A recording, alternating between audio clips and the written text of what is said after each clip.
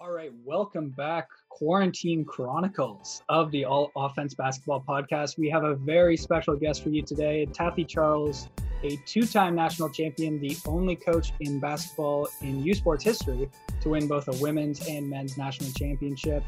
Taffy took over for Dave Smart at the start of last season, and they actually finished their entire season winning the national championship just 3 days before everything changed.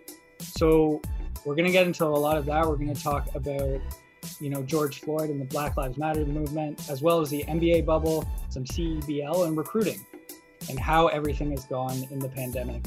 His thoughts on that. So that's coming at you right now.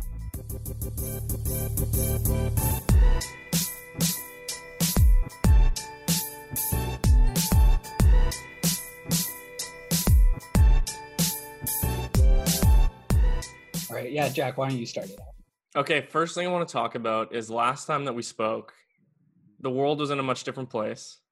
You had just begun the head coach of the men's team. You were about to go to Spain on a lovely trip. The Raptors were in the finals. Everything was well. And since then, everything has devolved. But worst of all, I asked if you had any spots on the team open for me possibly making my way on there, and I never heard back. So that's been tough for me personally. I was wondering if anything's changed in that time. I have been working on my core strength between now and then, and I'm always ready to take a foul or give a foul if you need that sort of skill set. So what do you think about that?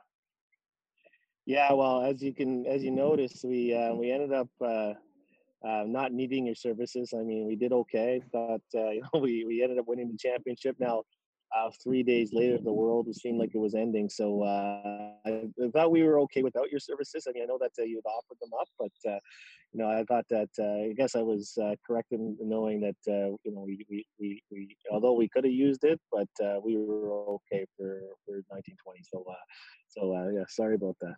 Yeah, I disagree, but I understand. Yeah, actually, we would have won by 40 or 50 then with you on, right? Instead of 20. Yeah. Actually, I have a question about the national championship, obviously coming right before, everything changed.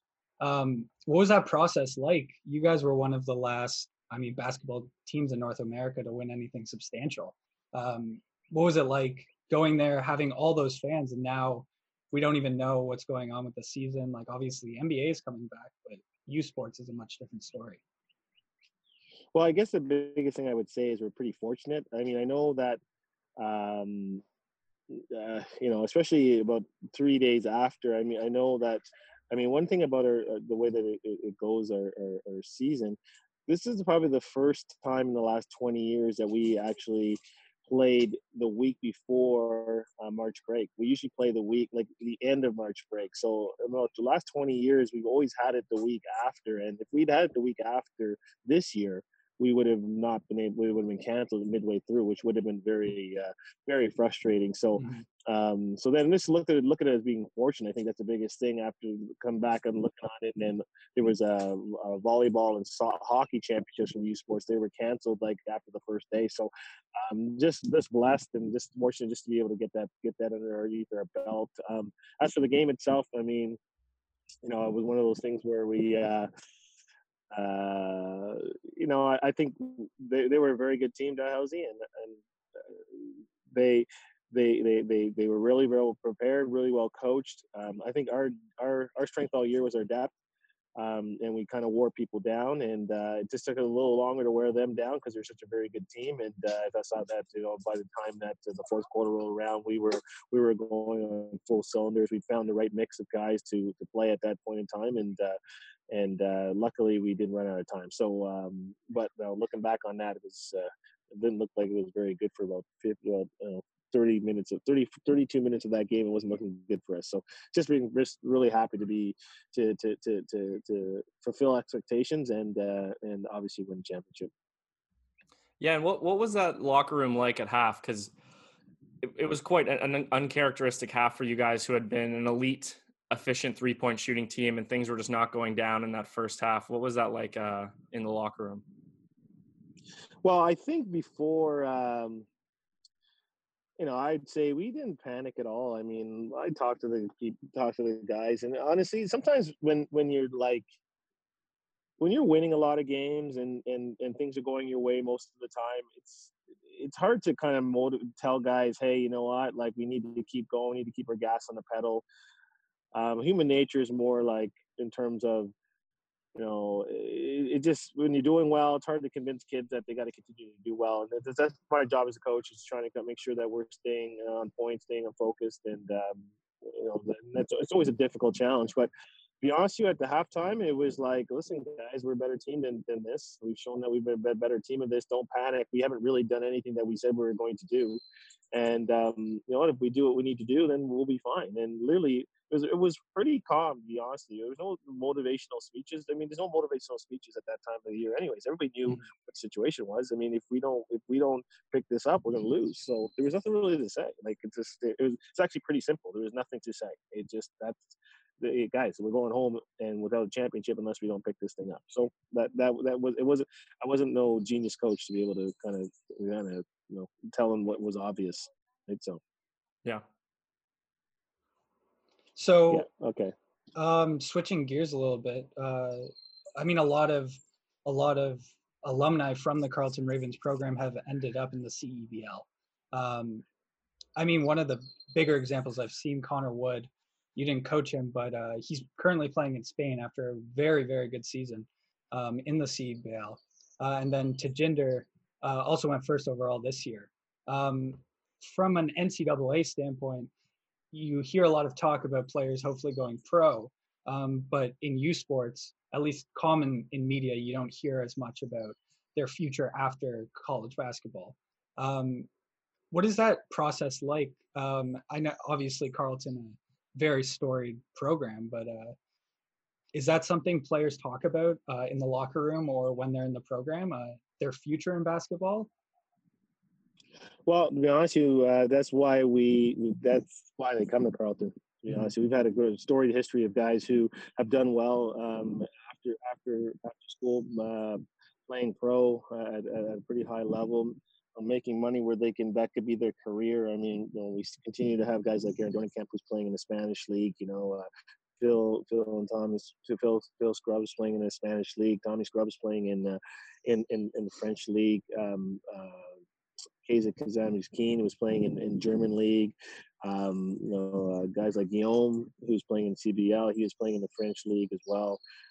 We've had a storied history, starting from, even Oswaldo Giante, he played in the German league as well. We've had a number of guys playing a number of different leagues. So that was been our selling point for our program. It's been something like, you know what, we know how to win, and we know how to develop people, and we know how to make pros, and even keeping that network. So that's something that we talk about right at the beginning, like right in the recruiting process itself. And to be honest with you, that's a lot of the reasons why we do get a lot of transfers, because they see it, and unfortunately, sometimes it's almost easier to get transfers because they know what we've done.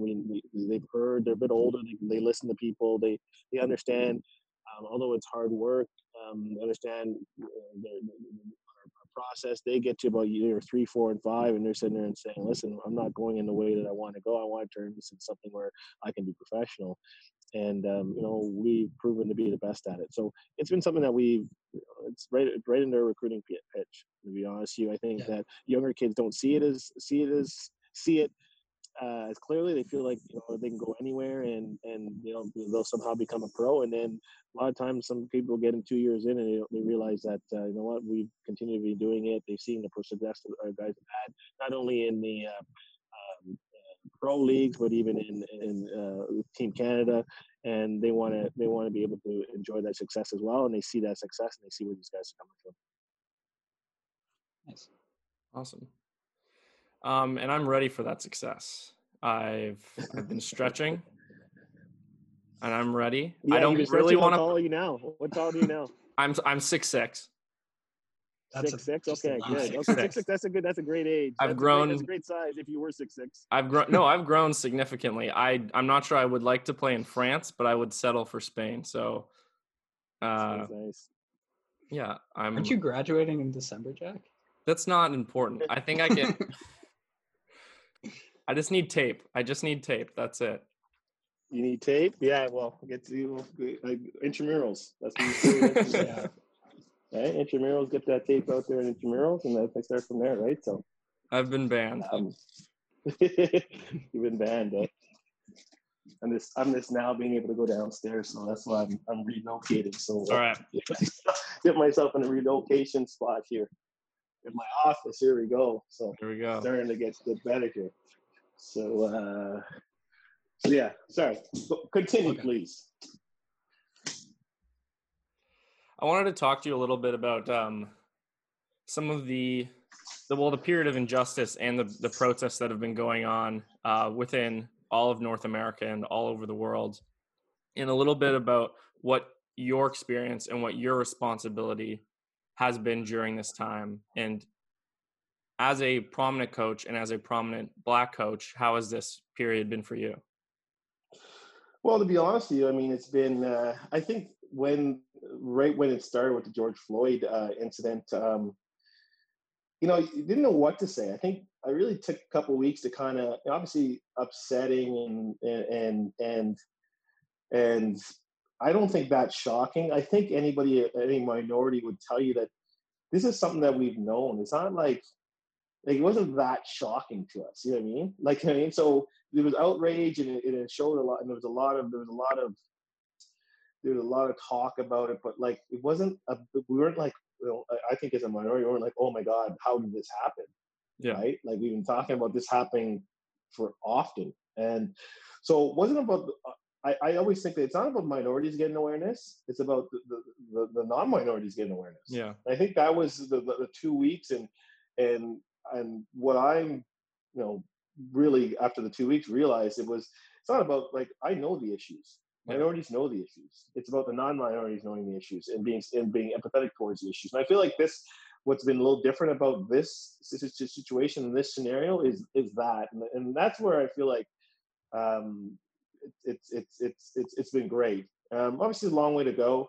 And also I say, obviously, I've had experiences of racism myself, and it's not a, again, I think if you talk to any minority, they would tell you times where they felt like there's been some racism towards them. And ironically, I want to take this too back. I remember after my team, we met with the team about a month after the incident, just because I wanted to let things fester out. I wanted to figure out the best way to address it with our team. And it was really good because what I did was I had asked all the minorities, and I started with myself, to talk about times where they felt like they were discriminated against. And the people who aren't minorities, they, like the rest of the team, although we're integrated and sports is one of those ones where people are very integrated, and it's Canada. And, again, I would say that Canada has different issues in the US. It was, and everybody here, at least on my team, if you played basketball at all, you've been integrated in terms of different cultures and different. So it's not like we haven't been integrated. It's not that we have no understanding about different cultures. But what I would say is, when I did that, some of the guys who are non-minorities, when we told the stories of each and every one of us, I think it's like we get 15 guys on our team, 7 of us are minorities, 7 of them aren't. When we told this every different story, even some of the minorities that I had on my team that told their story, it still was kind of surprising to me, even though I'm a minority. So then the non-minorities would sit there and say, "Oh my God, this really happened to you?" Right? Yeah. They just didn't know, right? We don't talk about it, right? Because it's just something that we don't talk about. It's something that we've just been able to kind of absorb and just move on, right? Like, so, but it really brought an awareness. And I think that was the biggest thing that it is. It's an awareness. I don't think people really understand what happens with minorities and how they feel, because again, we try not to bellyache about it. We just try and move on, right? So I felt that was great. I felt like, and that's what I'd say the difference is just the non-minorities who are actually taking up this cause and for equality. And I think that's where it was going to have to move. I think that's where I'd say it's moving farther because it's not just Black people or people of color just basically saying, complaining, right? Or kind of, Yeah. oh, here's the issues. And now it's more of it's more unity, and and that's what I'd say, what I'm happy about and what I've seen. And again, we have an organization now. We had a lot of athletes. We've actually developed our own organization within on Ottawa, to head up this cause. And Dave Smart, who's still a big part of Carleton, he wanted to start this up and wanted to, again, he's a guy who, he's been, he doesn't see color. He's been great ever since I've ever known him. He's a position of authority. He understands his role in this, and he kind of got us all together and said, "Hey, let's start an initiative." And we've actually met every Thursday. I think we got a name for it now. It's Athletes Combating Racism. We've been working through this to try and develop what we're going to do for our society and what we're going to do for the Ottawa community. So we've been doing that kind of stuff, and it's been ongoing. We want lasting change, and we didn't want it to be a Carleton thing particularly.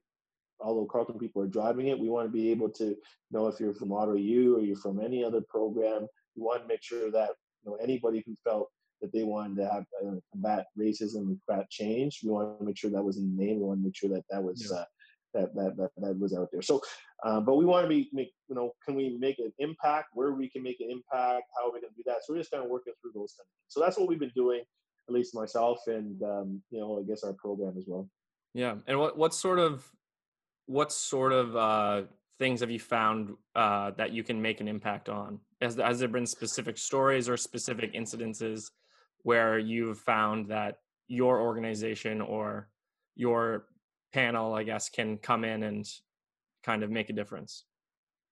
Well, I think that what we've been trying to flush out is that, can we make a decision? How do we make change within our own community? I think that's the biggest thing. I mean, don't spread ourselves too thin. We're going to make this change within our own community. Is there a community within Ottawa that we can make an immediate impact in terms of minority, social economic situation where it's not there's struggle. So we've kind of narrowed down our choice of communities that we're going to try and help. I think that's probably the biggest things I would say. Mm-hmm. But I think the biggest thing is how do we get integration within communities? Because as basketball players and as sports, there's a lot of integration. Like, there's forced integration, and with integration, that's when you get understanding. And I think that's where how do we get that within society? I think that's the biggest thing, because we come by it so honestly that we don't really realize that there's already integration. And how do we get that within society? How do we create a situation where there could be that same integration, where you're working towards a same goal, different cultures, and get to know people? And when you get to know people and there's more empathy, you can see their cause. And I think that's what we're trying to replicate, right? So that's what we're trying to do, is trying to see those kind of links where within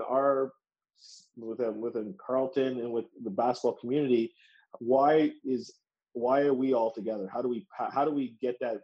How do we move that on to our society? So that's what we're going to attempt to do. But we have some guys who are really motivated to do that. And, but our panel, I tell you, or our group, there's, 12, 14 guys, and 7 of them are white and 7 of them are Black. Like, so, again, if it was just all 7 Black people having this organization, well, again, it's not inclusive. It's not, we need allies, right? So I feel like that's the proudest thing I think about that, is not just Black people in this organization trying to move this along. It's a mix, and it's not white, it's whites, non-whites. And that's what I think where our community, or where this venture is going to thrive. Yeah. And I think you see that a lot in Ottawa, where we do have a very diverse population, but especially on campuses, you see pockets of white students all together. You see pockets of Black students all together. You see pockets of Asian students all together. And I think we still do have a lot of work to go, like I said, especially on campuses, with that integration and with everybody feeling like that they don't only go to a diverse school, but they're involved thoroughly in that diversity. How do we add that? I think that's a big thing. How do we, I don't say force it, but how do we learn about different cultures, right? How do we do that? How do we foster that? How do we, what are, trying to think about strategies? How do we foster that? I think that's one of the things that we need to, with our program that we're really going to be focused on in terms of how do we add areas where we can integrate. And I think that's one of the things. But you're right about Carleton as well. I mean, there's a lot of different communities, right? There's, but and then it's funny when you get into one of those communities where you have somebody at school and somebody you have to work with as a class project or anything like that. As soon as you get to know people, you realize that, again, it's like, oh, that's not so scary. And then they get to learn about your culture, you learn about their culture, and then you have much more understanding. And I think Canada already has that, and we're pretty good at it, but obviously we can do better. Yeah, absolutely. Jack, do you have anything else on that? No, not right now. Okay. I might have something later. I just wanted to ask you, I mean, Jack mentioned it off the top. Last time you spoke with us, you guys were planning a trip to Spain. Obviously, that's not an option this year. And I mean, Carleton's known even in the U.S. as like a team that goes down to the U.S. and beats Division I teams. Early in the season, you guys do a lot of tournaments and stuff like that. I think you guys played Valpo this year in Syracuse. Doesn't seem like that's going to happen this year. Do you guys have like a contingency plan for, your tune-up games when you're getting ready for the U Sports season? Well, I mean, again, we were supposed to play UNLV. Actually, they were supposed to come up to Ottawa in August, and that was going to be a pretty interesting game and a pretty, Power 5 conference, good program. So a little disappointed about that, not being able to play them.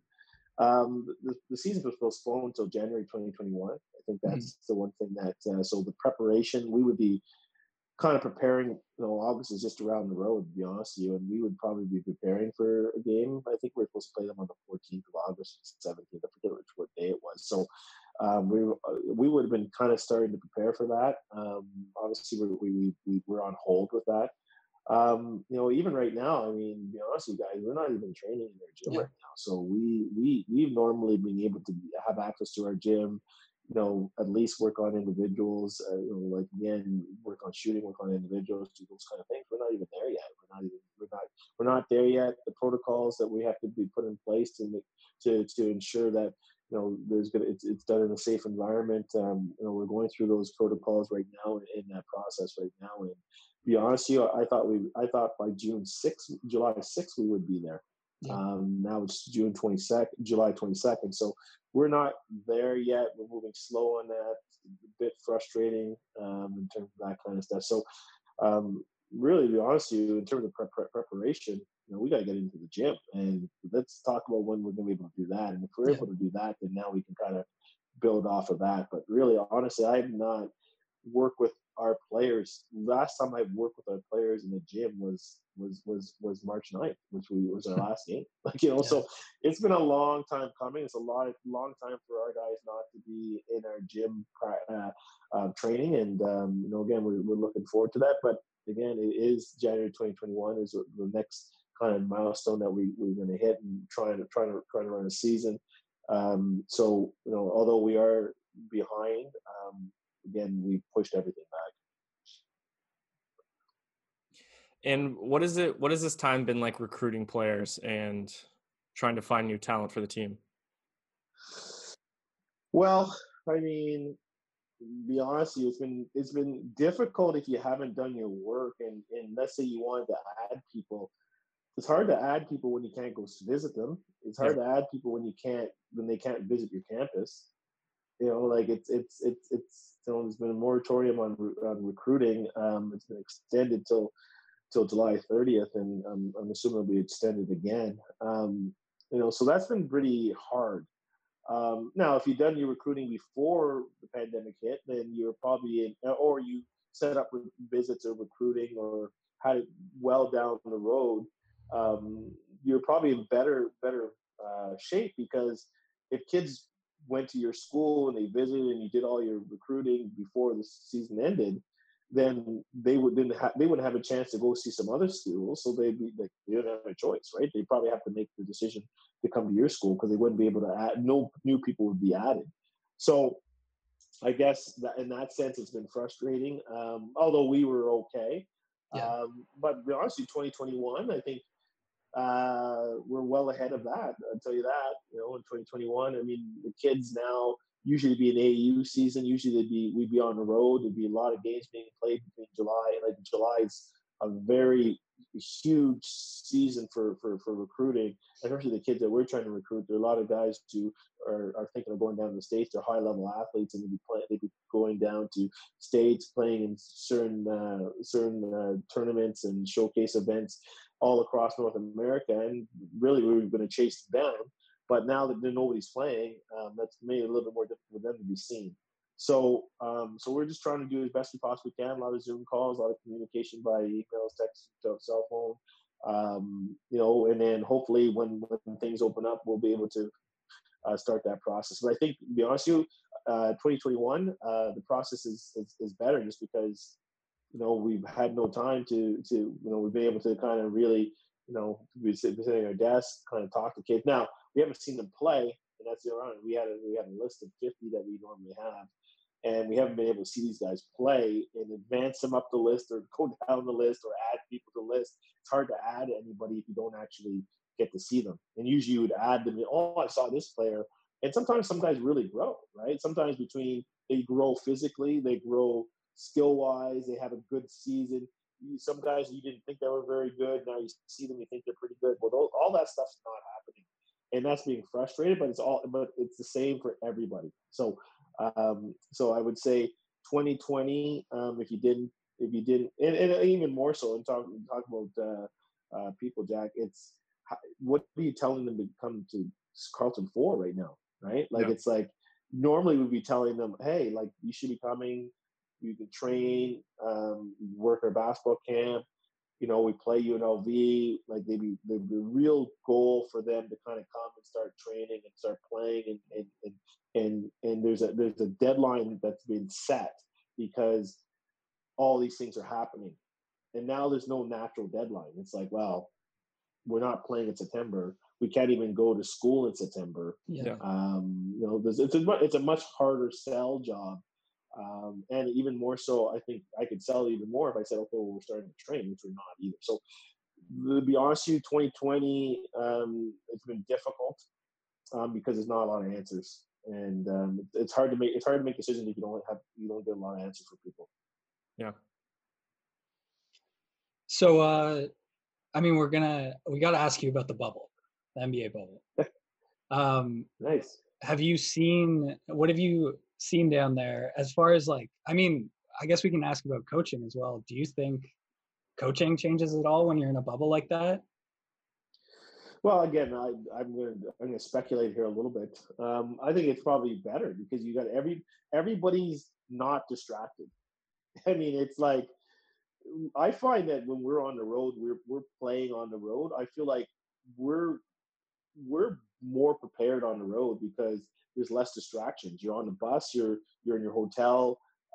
Nobody can go anywhere. You know, everybody's in the same place. You can go and have conversations and go to somebody's hotel room.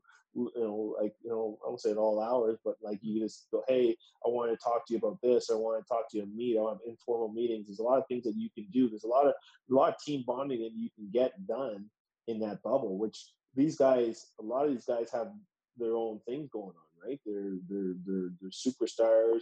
They got a lot of people around them. They got huge mansions. They go back to their own place. Like, so there's nowhere for anybody to go, which again, as a coach would be a dream, right? It'd be an absolute dream. So the coaches would be absolutely loving this because the guys would have nowhere else to go and they're going to be super focused.